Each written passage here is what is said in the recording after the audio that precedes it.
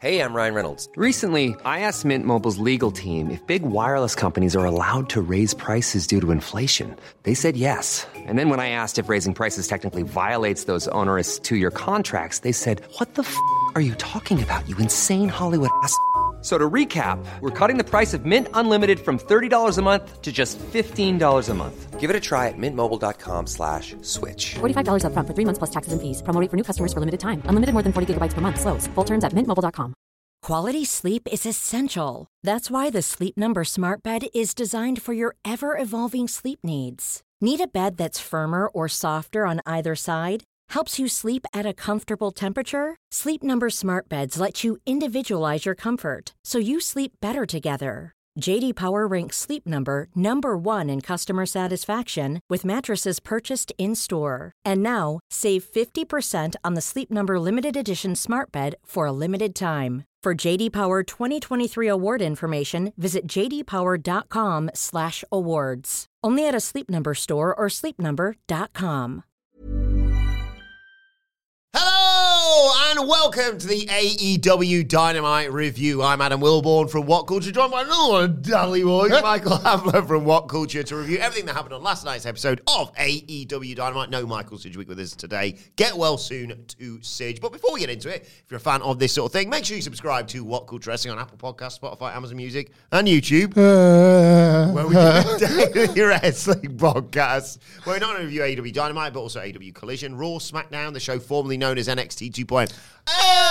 Pay-per-views, premium live events. We have interviews, a pop filter, roundtable discussions, and a roundup of the week complete. A quiz, of course, on Wrestle Culture. As I said, though, joined by Hamlet to review last night's Dynamite. What did you make of the show?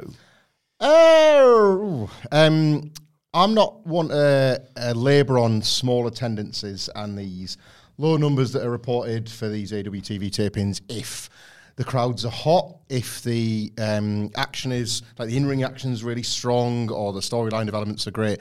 Unfortunately, this was now about. It was a combination of the two, wasn't it? Yeah, this wasn't big shows with small attendances, or you could have not great shows, but with huge attendances that people enjoy what they enjoy. It was kind of the worst of both worlds. This is it. Like, you can get loud, like 1,000 to 2,000 seater venues. You can. I understand that this was one of those venues where, like, the upper bowls tarped off, so maybe, like, and I've been in those buildings where you realise suddenly you've got to summon the atmosphere for a building that is twice the size of the number of people in there, so that from a fan point of view, it's quite difficult. From a wrestler point of view, when you're getting not a lot from the fans, and it was just, I don't want to lead on this massive negative, because I thought there was some like all right stuff on this, but it was the overwhelming feeling coming out of the show on multiple occasions that wrestlers were working to an audience that they were having to imagine. You know, the other day on one of, I think it was, I have a feeling it was during our SmackDown coverage, where I was describing to you the phenomenon of when I was at school of invisible rounders. Yes. Where, well, that's the game. You're playing scabby old rounders and you don't even have the equipment. So somebody pretends to throw the ball, imaginary. You pretend to hit it, imaginary. They go, call it, and then you go, no, you didn't, because I hit all the way over there. And, like, nobody wins, but, like, in your imagination, it's just gone exactly as you imagine it to. I think certain wrestlers wrestled to how they imagined a response would be. There's one promo specifically that the wrestler in question would have imagined, well, massive pop, big moment, let's go. They can use this for the footage for the advert next week. Like, I imagine he never wants to speak of it again. No. Quite honestly, it was one of those nights. And maybe I'm going to... The Sidgwick mega fans will forgive me for this, because my esteemed colleague made a great point on X this morning, which was maybe if there was a week for a Dynamite like this, it was this week. Yeah. Like, he wasn't even calling the show bad, so I definitely don't want to misrepresent his point on this. Just not, like, the weakest of 2024 in what has otherwise been a pretty good year. That's fair, yeah. But think about the news that broke early this week. Think about the show that people are hyped for on a Saturday. Some weeks, it's just not your week. Yeah, and this was definitely one. The show opened anyway with us being welcomed, as always, by Excalibur and Tony and Taz. But here comes the world champion, Samoa Joe, who comes down to the ring. They talk about, obviously, how Hook pushed him to his limit last week. And he says, I stand before you, the undeniable AEW world champion. No longer will title opportunities be given. Instead, they will be earned. Obviously, sort of referencing the return of rankings. Anyone who earns a title match will suffer the same fate as Hook last week, choked unconscious with everything taken from them. Then the bat symbol lights up and you hear Hook's music and he storms down to the ring. Man, a few words, Hook. last week I lost and you won. And he shook Joe's hand, pulled him in, and I think the audience kind of missed this, but we could hear it, obviously. Mm-hmm. He said, I don't know when, I don't know where, but I will see you again. And Joe said, well, yeah, good luck with that. But you're back of the line now, security, get him out of there. And I thought, wonder why they've done this. And then it was so Hook could hit all of his moves on 3 people that we may well see on smaller indie promotions in the coming weeks. And Joe going to commentary and like sort of being all harassed and going, God, a real loser must have raised that kid. Going, like a nice bit, that like proper AEW. That to be fair. I really like this. This was very economical and showed you a lot without having to tell you. This was a way for AEW to explain not only the rankings back, but they're going to immediately factor into the title. Yes, as we get later on with Joe's biggest challenges. And one of my biggest fears last week when I thought Hook and Joe was a really great bit of business was that they would kind of AEW it and Hook just wouldn't appear. Either he wouldn't appear on television or it'd be one of them backstage vignettes and then off he goes to like Rampage Dimension to start stacking his wins up again. This was the total opposite. This is what you want. Remember when MJF defeated Ricky Starks and it was a very different feel in AEW when we said, man, in a year's time, could Starks be the guy to beat him? They used to book title matches where you didn't mind the loser losing because you believed it was like one long way around them getting a rematch. That's what they told you with Hook here. I like the fact as well that Joe stuck around on commentary for the opening match. It was Hangman Page versus Penta El Zero Miedo. Early on, Excalibur's running down the card for the night, and Joe's like, shut up, I want to hear Penta chopping him. I enjoyed that. Heavy hitting affair early on. They're trading clotheslines and super kicks. Double clothesline puts them both down for picture-in-picture, during which they fight outside right in front of Joe. Page is just staring him down. We come back. Penta dodges a dive from Page, hits a somersault dive to the floor. He wants the double stomp, but was rolled through into a Death Valley driver by Page for 2. The punches in the corner. Page bites Penta. He comes back with multiple thrust kicks and a spinning Death Valley driver of his own for a near fall. Page eventually sends Penta back inside after they fight on the floor, goes for the buckshot. Penta counters into a Made in Japan for a nice 2 count. He wants a spinning destroyer on the apron. Page reverses into a dead eye, followed by a moonsault on the floor. Penta ducks a buckshot back inside, but Page hits him with just a standard lariat and then does a proper buckshot to take his head off and get the 1, 2, 3. I'm going to go long on this specific match because I feel like it's not a complaint I've got, but the feeling I had is going to apply to a lot of the in-ring on this show. It is a long road back for AEW to make matches like this feel as special as they once did. This was better than competent.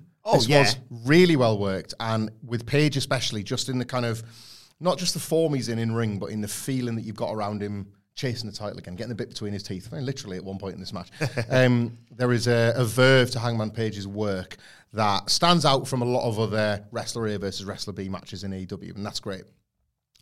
However, and it's a big however for the time being, to go back to the point about the quiet crowd, the cold feeling product at large, the rankings being back but not quite yet, deeply embedded with the product. It was just a little tough. And look, this is me saying this, but I feel like most people in the building felt the same. It was just a little tough to let yourself submit to it. Nothing in this match, there was not one move, not one moment where this took me from, I know Hangman Page is obviously going to win, but Jesus Christ, what the hell was that? Yeah. Not once. They're not. Even though they're hitting like dead eyes on the apron and stuff. It's worse when that's happening. That's, I think, it's matches like this more so than, and I know people that don't even watch Raw would just assume that these things take place to funeral atmospheres or something where they're just exchanging headlocks and then waiting for Raw to roll on. But it's almost worse when the wrestlers are knocking out some of the best stuff, or some of the bumps are particularly sickening, because when you're not feeling it, then all of it feels wasted. And AEW's in-ring does skew better than WWE still, from a move-by-move mindset, but not from a feeling one. I don't think, I'm sure there's going to be people listening to disagree, and probably wish Sidgwick was here to disagree, to my face, but I don't think, I would be wary about how much you feel the power is back across the product, even if you're seeing little very pockets tentative, of it. Isn't it? It is. It really is. And I think Hangman versus Page was the best example of it, because here are two very, very established stars. One that you know at the moment is on course. Hangman versus Penta. Sorry, Penta. Yeah. On course to getting a title shot. Penta is this established hand that gives you at least one squeal spot a week, and you're getting neither Yeah. from either. Not bad. Like, I couldn't sit here and say it wasn't good because it was. Yeah. But I just what nothing was a week for it. Like, later on, I'm jumping ahead, sorry. I've got the same to say about Swerve, or I would if the fans weren't going mad for Jeff Hardy. Yeah. And that felt like that didn't feel like they were connected to the weekly. They just felt like the people in Savannah were just buzzed to see Jeff Hardy. Yeah. And that's separated from AEW's weekly. Orange Cassidy's backstage with Renee. Get asked his thoughts about Roderick Strong, obviously facing him at Revolution. He said, yeah, it's fine. 6 weeks away, though. I'm not going to wait. I'm going to keep wrestling. I've asked the boss to get my friends and my enemies, put them together in a match on Rampage, and the winner will get a title shot on Collision. And then he just sort of stands awkwardly there. And Renee's like, Trent's facing Wardlow next. You seen him? Yep. A lot of meat. Yeah. Couple of Orange Cassidy, could he lose the title before Strong and ever tried to like book this to subvert your expectations? Book it so far out that you think, Maybe. What are we doing then with Orange Cassidy? And it turns out he loses the belt and Strong now has a completely different challenge to have to overcome to bring the belt into the Undisputed Kingdom. Or did Orange Cassidy first say friends and enemies because it turns out that it's going to be Trent that takes the belt in a bit of a twist before Revolution? Like, otherwise I don't care. Like, otherwise, I don't care. Orange Cassidy versus Roderick Strong was shown to me. I thought, quite like that. Like, Strong needs to win this match. Orange Cassidy needs to retain the belt. And then you're throwing these, like, matches for matches' sake en route to the show. Yeah, it's weird, isn't it? Because people sort of went, okay, well, you're announcing it 6 weeks out, so that's both of them, fighting, people that... Strong fights people that he can just beat easily on Collision or whatever. Orange Cassidy versus, like, Taven or Bennett in a singles or something, But they've done this, but... We'll see, like, I'm talking All about... is not well with the best friends, obviously. We'll get to that later. Well, indeed. The Young Bucks arrive backstage. They've got the facial hair. They've got the flashy suits. They get handed a rundown for the show, and they're pricks. Alex Marvez walks up and asks them about what happened last week that they're interviewing, what have you. What's their first plan of action as executives? And they say, first of all, you can show us a bit of respect using our passport names, Nicholas and Matthew Jackson. With the last two surviving EVPs, backstage morale is through the roof, and catering also is a big hit. Our job is to make things run smoothly, and then they're carrying on walking, and they bump into Top Flight, and they're like, what are you guys just doing here? You just arrived or something? Dante and Darius say, no, we've been here since 1. And they're like, why aren't you in your gear then? And where's your credentials? And Nicholas says, hey, next time, be a fine. Fist bump. Matthews like, you're killing it. And then the commentary put over that the Young Bucks might be hypocrites. I get the bit, right? Fair question from the Young Bucks. Why were Top Flight kicking around from 1 o'clock and or in the game? They didn't wrestle. Did they work Rampage? Well, I don't know. Like otherwise, like reasonable question. Where are your credentials? You're not on either card. Like, is this good? I don't know. It's one of those where the real dedicated AEW fans are like, you can see what they're doing here. Yeah, because they're telling you what they're doing. Yeah. So you say real dedicated, you mean twatty engagement accounts?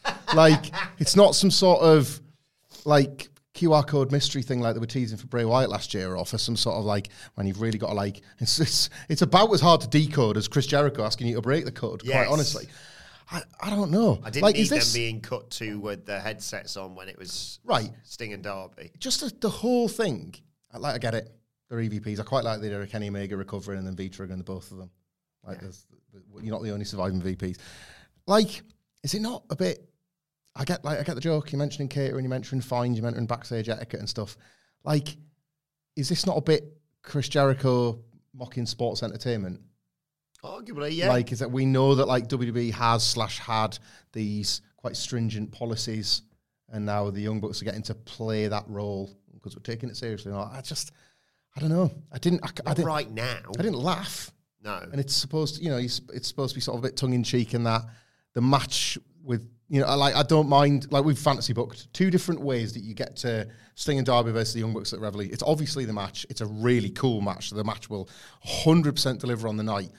The jury's out on these characters for me, but I'm patient. Like, I just think there's better gags than what we got here. Yeah. There's more, there should be more breadth to this. I can see, like I say, I can see what they're doing, but as Sige often says, it is not a no. It's yeah, got it. Yep. I think the Matthew and Nicholas thing winds me up a little bit, to be honest. I think there's something it's that old Vince thing of long names are for baddies, short names are for goodies. Yeah. The old American hero, Steve or Steven. Like Steve Austin is a goodie, Steven Richards is a baddie. It's like the sort of Father Ted show in Dougal, what's small and what's far away. Aye. Yeah, I think it's one of those where I'm excited to see the match, obviously, and I much prefer this version of the Young Bucks than Good Guys. Just think right now I prefer Braun and Nicholas to Matthew and Nicholas. Then it was time for Wardlow. And I prefer Adam Nicholas to both. Against Trent Beretta.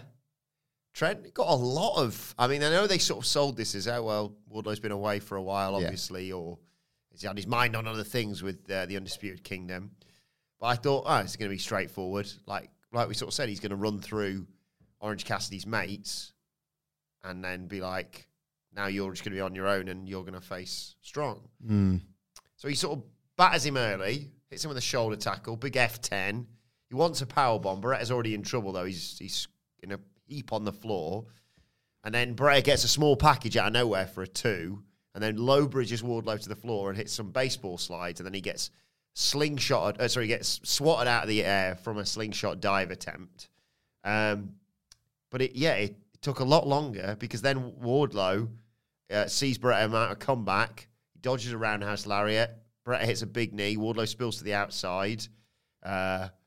I thought for a split second, they're just going to do a DQ then, because Beretta grabbed a chair and just twatted him with it. Yeah. And I thought, ring the bell. That's that then. But apparently the referee had been taken away arguing with the Undisputed Kingdom. Beretta hit a DDT back inside and a pile driver for 2. He wanted a crossbody, but Wardlow caught him in midair and hit a spinning power slam. That was great to see.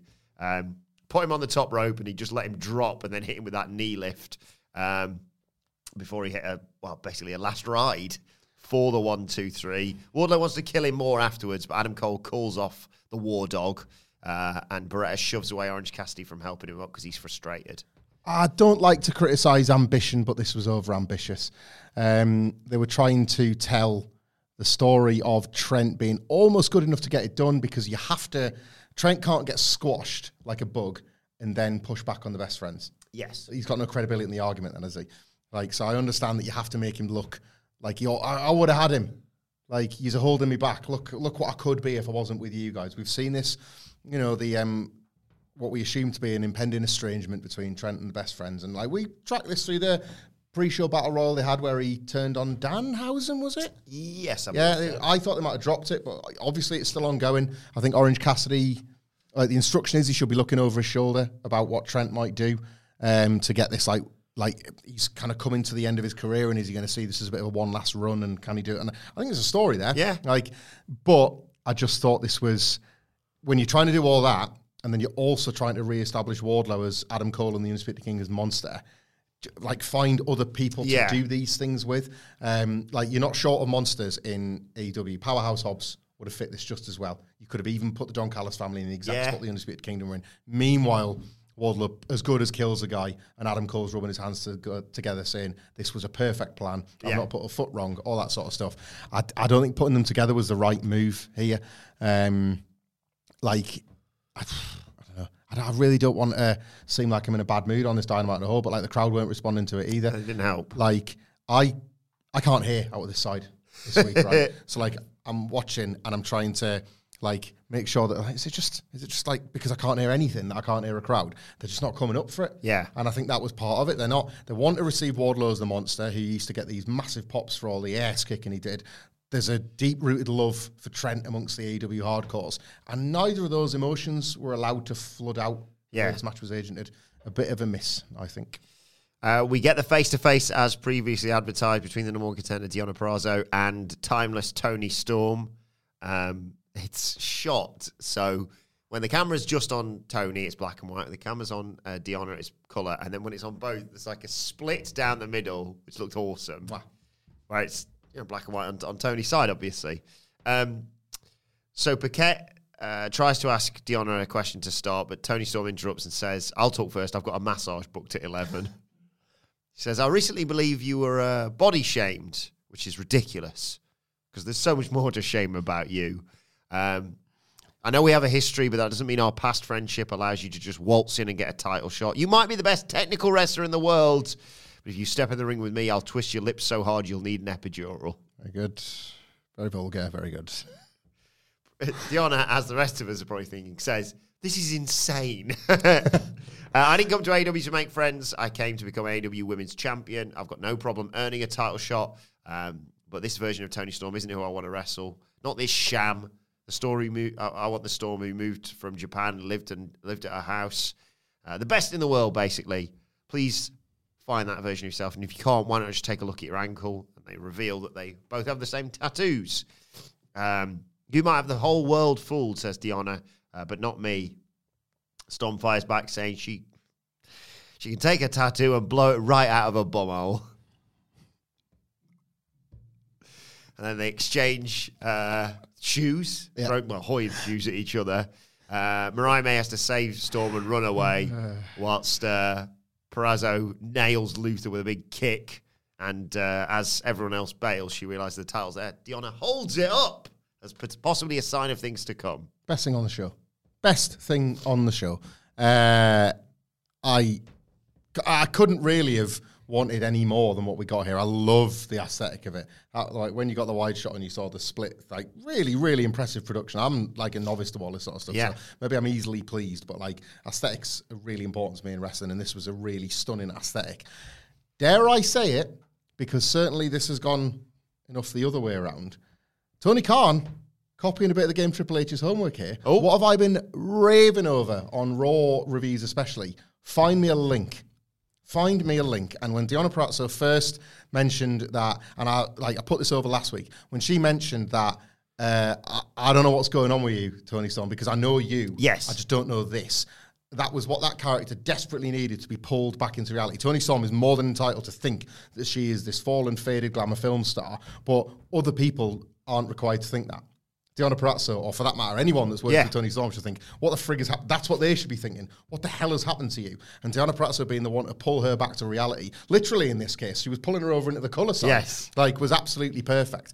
The fact that she's got all this momentum behind her and that she's like a strong technical wrestler with a background that makes her believe that she can beat Toni for the title, makes all of this feel infinitely credible, and then you land on something like the ankle tattoos. It's one thing to say, I know who you are, we work together, we've got this past together. It's another to be like, we're bonded. Yes. Like, we are bonded. We sort of put this on our skin to say that we'd be like, it's a blood brothers thing, a blood sisters thing, that we're going to be linked together forever. Yeah. And then you go and become this. I can't abide it. I'm going to take your title and I'm going to snap you out of this. I am so in. Yeah. On Deonna Purrazzo versus Toni Storm. It's the best story they've told around the women's world title in ages. I don't even think, we were talking about this in the preview, I don't even think that they're necessarily, it's Revolution probably, but I'd love to see a hurdle put in Purrazzo's path, because it seems so full steam ahead at this point that it's almost just as exciting to have Purrazzo maybe, not fall, I don't want it to lose, but have Mariah May say something like, I don't want to be the understudy, I want to be the star, let me take this. Yeah. And then you get that match first. So you got one match, you got Taya Valkyrie, of course. Taya Valkyrie and Deonna Purrazzo, there's a lot of lore there between the two of them. I have no doubt that match will deliver. I'd love this. This, for me, was the strongest segment on the show, but I think it's one of the better stories they're currently telling as well. They've taken the character that a lot of people, begrudgingly, in some cases, in Timeless Toni Storm, had to accept, she's a really big deal and this is working. And have finally landed on the storyline and the match that seems like it's going to get the best out of the character. Yeah. Love it. We mentioned Taya Valkyrie there. I'll just cover a thing off. I know it came after the John Moxley thing, but I'll mention it now. There's Taya and Johnny TV. They reintroduced themselves as the most TV-ready couple in AEW. Taya's not happy that Deonna Purrazzo is trying to cut in front of the line. Johnny says, no butts, no cuts, no coconuts. I enjoyed that. 2 promos from people called John M on this show. This was the better one. Valkyrie challenged Purrazzo for a match on Dynamite next week. Yeah, so hey, oh, it's Taya and Morrison. No, it was nonsense, wasn't it? They necked on at the end, I should mention that. It was nonsense, but John Morrison's got a job, so I guess we have to do segments with him in. Come home. I don't even like you, but come home. Miz will look after you. Quality sleep is essential. That's why the Sleep Number Smart Bed is designed for your ever-evolving sleep needs. Need a bed that's firmer or softer on either side? Helps you sleep at a comfortable temperature? Sleep Number Smart Beds let you individualize your comfort so you sleep better together. J.D. Power ranks Sleep Number number 1 in customer satisfaction with mattresses purchased in-store. And now, save 50% on the Sleep Number Limited Edition Smart Bed for a limited time. For J.D. Power 2023 award information, visit jdpower.com/awards. Only at a Sleep Number store or sleepnumber.com. A lot can happen in 3 years, like a chatbot may be your new best friend. But what won't change? Needing health insurance. United Healthcare Tri-Term Medical Plans, underwritten by Golden Rule Insurance Company, offer flexible, budget-friendly coverage that lasts nearly 3 years in some states. Learn more at uh1.com. Before we go any further, though, this show is sponsored by BetterHelp. Now, we all carry around different stressors. They can be big life worries or just, little things like your favorite wrestler not being used properly. The thing is, when we keep them bottled up, it really can start to affect us negatively. Therapy is a safe space to get things off your chest and to figure out how to work through whatever is weighing you down. It is really helpful too for learning positive coping skills and how to set boundaries. Therapy basically empowers you to be the best version of yourself. So why not give BetterHelp a try? It's entirely online, designed to be convenient, flexible, and best of all, suited to your schedule. Get it off your chest with BetterHelp. Visit betterhelp.com/whatculture today to get 10% off your first month. That's BetterHelp, HELP.com/whatculture. John Moxley's backstage. This is pretty good. I said it to be a twat. This is pretty good. He says the Blackpool Combat Club have won a lot of matches and titles since forming. He can't even keep count. But the fact amount of victory parties they've had, 0. Quelle surprise. Yeah, I'm all right. I'm busy that night. Wait a minute. The BCC don't have fun. What? They don't have time, spend time even, Hamlet, patting themselves or each other on the back. Let me guess. They're practicing wrestling. There's always threats around the corner. That's what it takes to be the best, to be the elite. Something people who've come to AEW have failed to realize. In 2024, Moxley's going to pulverize and torture anyone who can't get with the program and keep up with him in the ring. He said this Friday he'll cut his heart out and bleed if he has to for the fans. It'd be a rarity. To see the best wrestling in the world. He'll do it every single time he's facing Lee Moriarty on Rampage. I'll say this for John Moxley and indeed the Blackpool Combat Club, the vibe. He's definitely still the John Moxley that could have been asked like at a minute's notice to knock a promo this standard out and just do it. There was no, obviously he's promoting his match with Moriarty, but there was clearly something bigger at play here, but he wasn't allowed to give you any more details. Like my head immediately went to Will Ospreay or Kazuchika Okada. Like this idea that AEW remains a place where wrestlers come to test themselves against the best. Well, I'm the best. So if you're going to come here to test yourself, you're going to have to come through me. You know, he put Punk in the ground with that, like, what was it, weak body, like fragile mind, all that sort of stuff. Like if John Moxley is going to continue to present himself, look at him now. That's it. He never came back from it, did he? Never kicked out. Like John Moxley, bless him, still drawing like nearly 2,000 people. He's just going to rage. But that's John Moxley's role, right? In kayfabe, that's he's kind of like he's the gatekeeper of all that is AEW. You can learn about the fantastic rise of John Moxley. You probably could do with learning. Like I've heard you say some things about John Moxley, right? I'm his biggest fan. You said some things about John Moxley on this podcast before, and I think you could do with reading a book. What's that? Well, before I tell you about the book, I've got a couple of questions to ask you. Okay. Do you like words? I'm a big fan of words. I know the best words. You know all the best words? Yeah. How many words? Donald Trump quote that, by the way. Is it? He actually said I'm a big fan of words. I know the best words. Donald and Trump. Biggest word in that sentence is the word words. I love words. Yeah. Specifically. You need to learn that word. 120,000. So you know more than Donald Trump? Yeah. Well, have I got the book for you? Oh, no! What? Where'd you live? I've moved recently. I knew this. I'm glad I asked. I used to live in parts unknown, but now I live in the world. Oh, good news, because have I got the book for you? What's that? It's Becoming All Elite, The Rise of AEW, as written by Michael Sidgwick. It's 120,000 passionate, insightful words about the rise of All Elite Wrestling, including John Moxley, the Young Bucks, Kenny Omega, Cody Rhodes, all the people that made AEW as great as it is, and none of the people that kind of let it go to f***ing shit. So get that book, because really there were some phenomenal times, and Sidgwick documented every single one of them. Good sell. Okada versus Ospreay, God. John Moxley. Look, I got a sty, I can't hear, and our tech doesn't work today. It's been a hard day. I got to pick my kids up in a bit. Nothing's going right. Okada's going to NXT, mate. So yeah, Ospreay. Moxley versus Ospreay. It'll be really, really good. I'll tell you what else was really good. Jeff Hardy versus Swerve Strickland. I take it back, because I think many of us thought that Jeff Hardy was just going to kind of coast here. But a fun match with him and Swerve. The fans, as you say, were actually into this. Mm-hmm. Strickland tries to get this over and done with a series of pin attempts straight away. And Hardy's like, oh, wait a second. Just take this chain off. He gives it to his brother and then tries to pin him with a handful of ties. And Strickland's like, oh, we're both cheating, are we? Hits Hardy with a backbreaker. Matt runs distraction. That allows Jeff to take back over. Hardy eventually ends up on the apron. Swerve sweeps the leg and hits the slingshot double stomp. He sets Hardy up on a chair outside, does the little Hardy dance, but he took too long. Hardy sweeps his legs and hits a flying leg drop off the ring steps against the barrier. They spill into the front row to take us to a break. Strickland gains control whilst this is happening, and when we come back, they're fighting in the corner. Hardy has to hit a whisper in the wind for a double down. He goes to the ropes.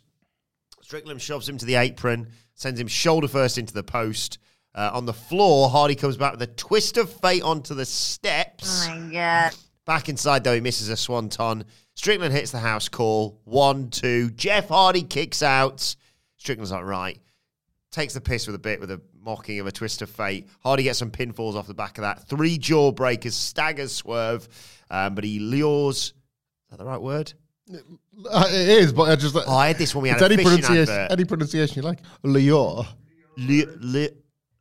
Laws. You can say laws. You can say lures if you want. You can have a syllable if you Jeff. He tricks Luaz. He brings him in, hits a rolling flatliner, delayed suplex, and hits the Swerve stomp for the 1-2-3. You know what band is Robert Smith the lead singer of? The Cure. The Cure. This was really fun. Yeah. Again, crowds go a long way to help. Jeff Hardy, I'm going to sort of load up his Instagram here, but Jeff Hardy has a real headed dimension, working like sort of this quasi-heel thing. We've seen that out of Matt Hardy for years, dating all the way back to like 2002 as version 1. He's had a lot of goes at it. Jeff Hardy as a heel in TNA basically just like screamed and had like darker face paint and hair. He had some music as well, if I remember rightly. Modest.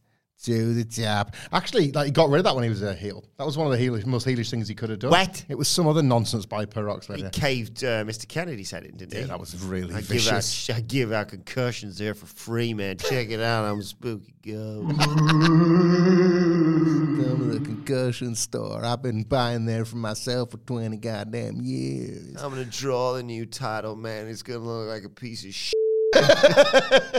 That's pretty heelish, I'll give you that. That looks awful. I've been checking out all these tattoos on people's back. I want to put one of them on a belt. What if I made it purple like it was in the flipping Judgment Day, man? Hey, Matt, you can make yourself a belt, but it doesn't make you world champion. They don't like you as much as me. I don't think you're okay with that. Sure about that hairdo there, Matt? That's going to be okay. When Vince wants a Hardy, I'm the one he calls. That's great, Matt. It was a good match. I like this thing Swerve's doing where people are kicking out from one of his finishers. There's like a Gunther adjacent. Yeah. Well, I've got this. So how about you go after What is his finisher, though? That's what I was asking on social media. We've got 4, so which one's the finisher? Like Dumbass. This is good. This is good. Swerve's got a load of ways to beat you. It could well be. It's going to be fantastic when he gets a title match because there's a bunch of like really captivating near falls you're going to get out of Swerve. It wasn't. It was a Jeff Hardy night though. That's the thing. Like I've got nothing bad to say about Swerve, but it was Hardy's evening. Yeah. Much like last year's Royal Rumble.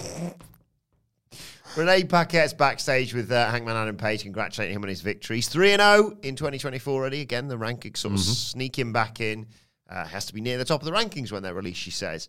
Swerve comes in and says, I'm undefeated in 2024 as well. Who's the last person to beat Hangman Page? Page just yelled, New year, new me, dumbass! Which I thought was quite a good comeback. Superb. Love this. They've still got this electricity between them. I love this. I kind of love it so much, I wish they weren't rushing back to it. Yeah. Like, Swerve and Hangman, this is a thing now. Like, they've got to fight forever. There's this, like, that chemistry between them where they can, and like, oh, God damn, one day they're going to tag. Like, they're going to have to, like, shake hands. Oh, that's the best bit. That's the best bit. But this is how you use the rankings. We've talked about this, haven't we? Like, weren't you on Hangman Page's cage match? You'd be like, should he be getting a title? I said this, So you're going and checking the facts. And as we talked about, both of them have got valid arguments for why the other one, why each one should have the spot over the other. And now next week we're doing, what, dealer's choice? Yeah, Renee said he goes to storm off after saying he's going to knock Strickland down the rankings. And Renee says, well, wait a second. Next week it's dealer's choice. You'll pick each other's matches for Dynamite. That's going to be a load of fun. Good stuff for the preview, that. Yes. If only we had like a method of picking mystery opponents.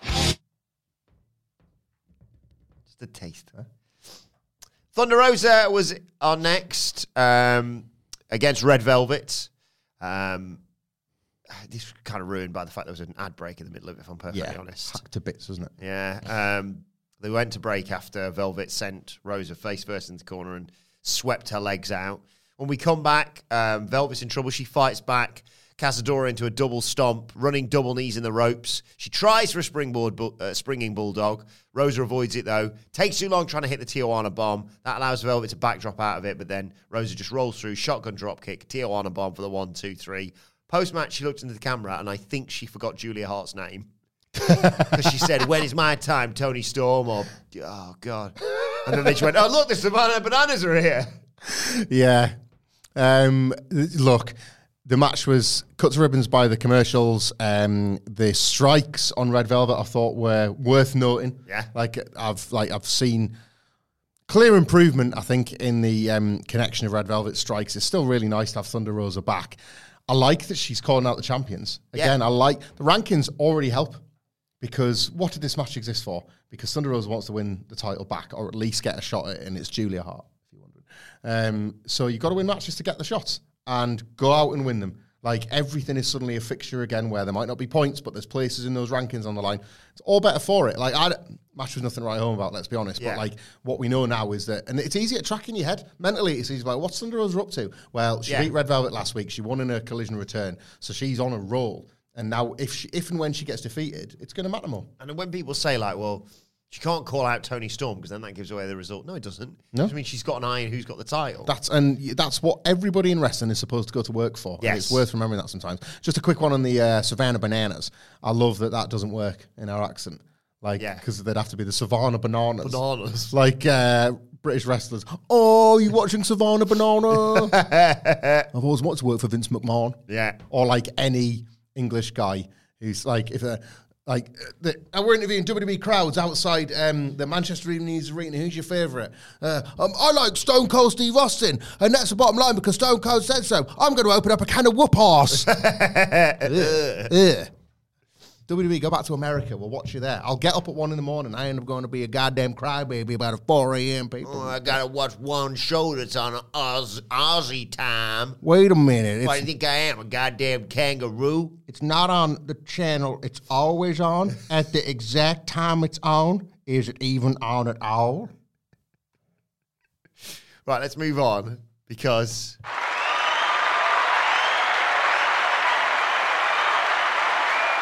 We didn't clip that from Dynamite. That's what we should have got next. Sting and Darby Allin are out there, confirming they're going to be challenging for the tag titles before Sting retires forever. That's funny. It's funny you say that. So, I'll start at the beginning. I've kind of messed this up because... You're bothered by this, aren't you? I am. We've done... This is the third thing we've done on the camera today, and I think it's come up in all three, and one of them was a Royal Rumble preview. So Darby Allin says, I wanted to put over Sting, the impact he's had on my career. He influenced me before he even came to AEW. I saw his career almost cut short. And I thought, what if that happened to me? And that's presumably what a Fueled is, just sort of living every match as it's his last. I was going to say, explain that one again. I best not get in that situation. Yeah. And then he obviously heard Sting was coming to AEW, so he flew to Texas. He trained with Sting in his home, and after they had barely been training for 10 minutes or whatever, he said, Sting, hey, you've still got it. And then we see the arseholes backstage with their headsets on. I don't know why we needed that here. I know. Could they see themselves? Of all the people, the Young Bucks cut to us now. Yeah, right, but... Oh, okay, right, yes. Because normally when the Young Bucks, it's Brandon Cutler, right? Yeah. But now they've taken over production. They're putting a camera on them. But they're looking at the screens, and obviously you can see all the, like, are they producing the backs of their own heads in that moment? Maybe. Like I said, it does factor in to if they're string pulling, because you would assume, I mean, literally you've referenced it earlier on with Orange Cassidy. If someone says, I want to fight for your title, you go, okay, cool, well, the pay-per-view's in 5 weeks, see you then. Yeah.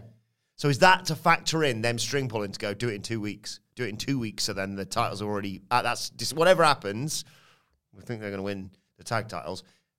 That's settled, so the pay-per-view, the last ever match, that's ours. Is that what that was to cover Possibly. off, maybe? There's a funny bit to get out of that, isn't there? You know, when like on... and we had it with the main event of this Dynamite, when the graphic flashed up on Collision, and you're like, excuse me? That? Yeah. It'd be really funny if the Young Bucks just fancied booking something to hide the graphic up. Yeah. And, like, the wrestling question was on commentary. What the... Is that?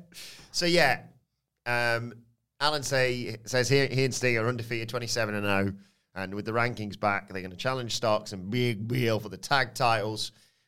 Says to Sting once again, you've still got it. Do you want to end your career as tag team champions? Sting soaks in the complete lack of reaction and says, I'm all in. And everyone went, okay. Good. Shake the Stinger's hand and say, all the best. Golf clap. Yeah. Really weird. What is this? I don't know. Like, again, this is one of them situations where often, like, I try not to neg crowds. It's up to the wrestling show to entertain the crowd. The crowd to make the noise and give it back and all that sort of stuff. But sometimes crowds are just going to like what they like. And on this night, well, apparently on this night, they watched that controversial TNA pay-per-view and thought it was Sting's fault rather than Jeff Hardy's. Right, we'll go with him. Starks and Big Bill thank Sting and Darby Allin after this. They're backstage. They respect to address them by name. AEW World Tag Team Champions. They accept the challenge, says Big Bill, and Starks says it's fitting that Sting's first match in AEW was against him in a tag match, and he's not going to make it to Revolution. Yeah. And then it was announced later, in 2 weeks. I like this. I do like this. Speaking of title matches, though, the AEW Trios titles are on the line. Rankings are back, which is why Mogul Embassy, who've just lost a title, automatically get a title. I'm joking. I'm just playing a game. Come on. It's the acclaimed Daddy Ass versus Brian Cage, Tony Leona, and Bishop Khan. Prince Nana was there, of course. And it started with the whole Bang Bang Scissor gang because out came... the Bing Bing Gang to start with. That's I think so they cool, aren't they? Like, we don't think I've had a chance to talk about this, but the new theme kicks ass. Yeah. The entrance is great. I think I like this supergroup because I'm such a Bing Bing Gang guy. It's not the people you'd normally think. That's the reason why I like this group. They're really cool. I'm sort of swooning for them when they come out now. So early on, Bowens, who's awesome, gets isolated. He charged off the apron at Cage, but Leona pounced him to the floor to take us picture-in-picture. When we come back, Bowens is still in trouble. He makes his comeback with a blockbuster on Cage, finally fights free. He keeps trying to get to the corner, and they keep getting, yanked off the apron and what have you. But Billy Gunn makes the hot tag. He runs wild with punches. He tries for a Faymaster on Cage, but Toa Leona cuts him off. Bowens comes in, hits Cage with an he gets hit with a Cage F5. That would be quite the achievement. Loads of big moves. Everyone hits big moves. Bishop Khan hits a pedigree on Billy Gunn for a 2 count. Prince Nana throws a chair in the ring. Aubrey gets distracted by Bishop Khan. Nana takes the ref, and it looks like he's going to Bishop Khan's going to twat one under the chair. But here's Switchblade Joe Watt to take the chair away. Billy Gunn hit the one and only on Khan. Nana gets carried off by Austin and Colton Gunn and power bombs through a ringside table. Joe Watt's watching on stage. And Cage gets hit with a Bowens leg drop, a Faymaster, the arrival, the mic drop, 1, 2, 3 on Khan, and they retain the trios titles. I mean, there was absolutely no tension around them losing the trios belts, but this established what it needed to about showing that the Bing Bing Gang are going to be as involved in this stable as the Acclaim. They're going to help just as much as the Acclaimed would if the shoe was on the other foot. This is not isolated to this specific match, but a lot of Acclaimed trios matches, and indeed a lot of what the Acclaimers have been doing for the last year or so. I I don't like anymore the matches that are agented around like Billy Gunn being the hot tag difference maker and somehow being the sympathetic, oh no, we've got to do everything we can to save him.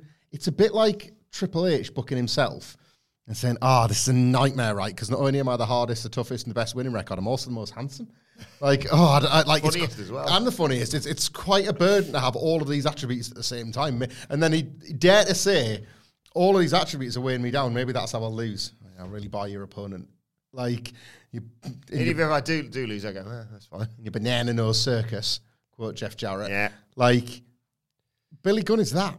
Yeah, I get where you're coming from. He's this massive monster. I'm the biggest one, so I can be the guy that can cut any monster on the other team off at the pass. But I'm also, I'm old, I'm cold, and I can be sympathetic as well. And I just, like, what are you? And for that matter, why are you? I'd rather watch Caster and Bowens get some of those moments. He gets an awful lot of shine. Yeah. Too much, I think. But, great start for the Bang Bang Scissor Gang. Yes. I'm sticking with it. Was it that? They do now. It's like me trying to do the bloody... For 6. What's the answer going to do?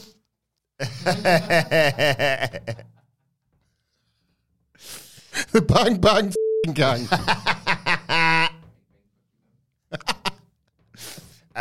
Before we get to the main event, there was a nice vignette. Serena Deeb's going to be back on Collision. Yeah. That bloody time. Can't wait. I much miss this women's division, man. Honestly, like, it's maybe going to start cooking soon. Yeah. That's about as much as I'm willing to give it. But the roster looks stacked. They're telling one of the best stories in the company, and it's in that division.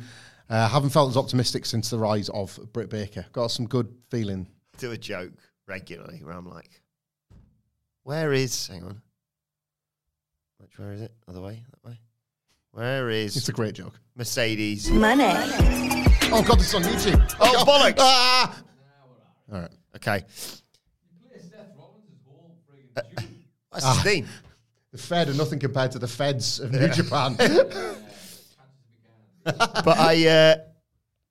the one thing I was thinking was, well, don't debut on this show. Oh, God.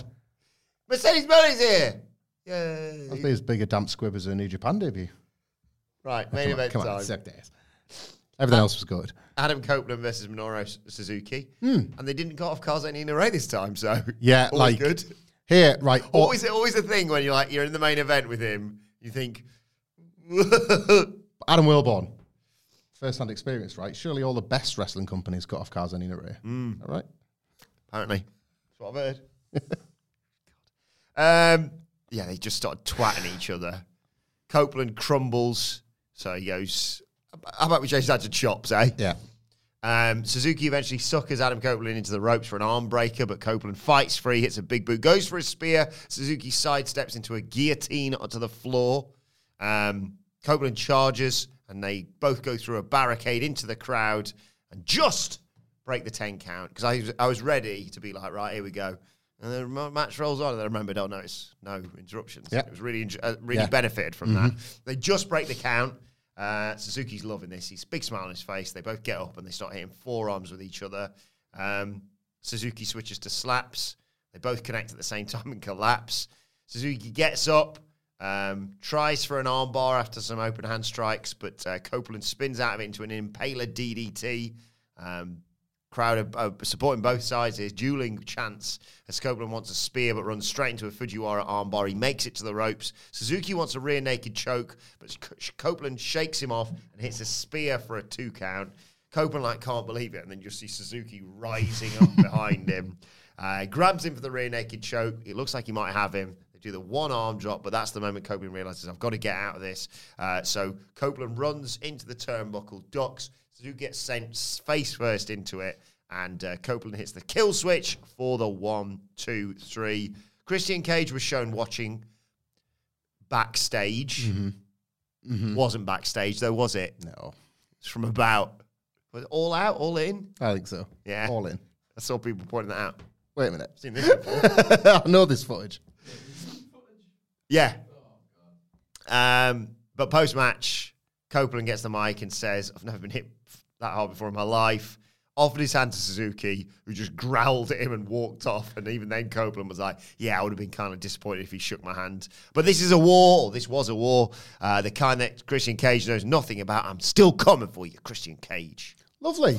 A lovely bit of business. I think that it was the right move to have the Minoru Suzuki match with Adam Copeland rather than the Adam Copeland match with Minoru Suzuki. Minoru Suzuki cannot put his hands through his head and shout spear. Just run it along. Yeah, and go to that place because he was born in that place. And he's owned that place long before Edge even took a holiday to that place. So they did this the right way around. They forced Adam Copeland, to prove that he wanted everything Minoru was going to offer, which of course led to the strikes. The forearms were really, really fun.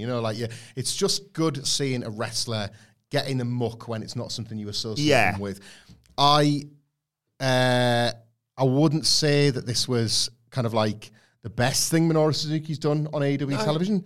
It didn't quite match Copeland's match with Christian Cage, but it was, again, very elegant. I love watching Copeland be the kind of the ring general that we know him to be. It's what you get a lot of the time out of the Christian matches as well. They're so alike in so many ways. They just know what to do and when. They maximise it all, and it's just really lovely to see.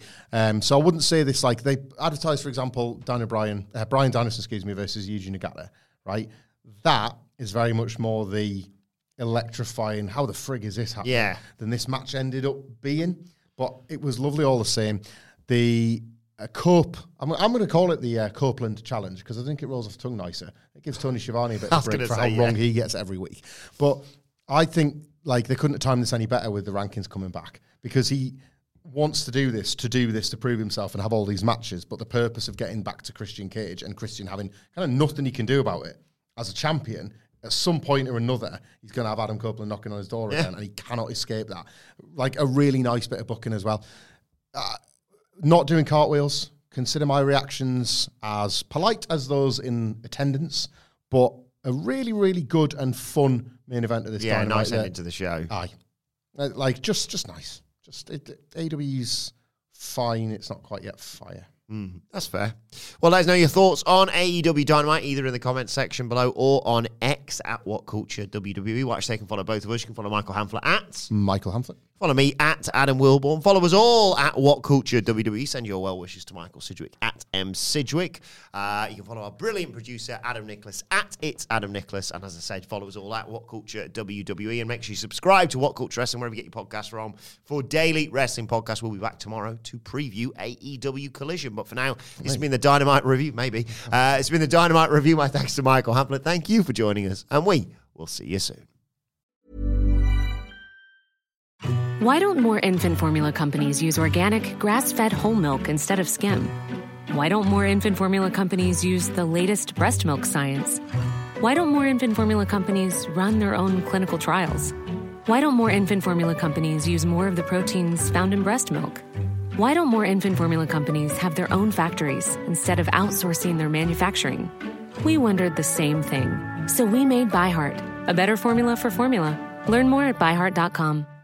Hey, it's Danny Pellegrino from Everything Iconic. Ready to upgrade your style game without blowing your budget? Check out Quince. They've got all the good stuff, shirts and polos, activewear, and fine leather goods, all at 50 to 80% less than other high-end brands. And the best part? They're all about safe, ethical, and responsible manufacturing.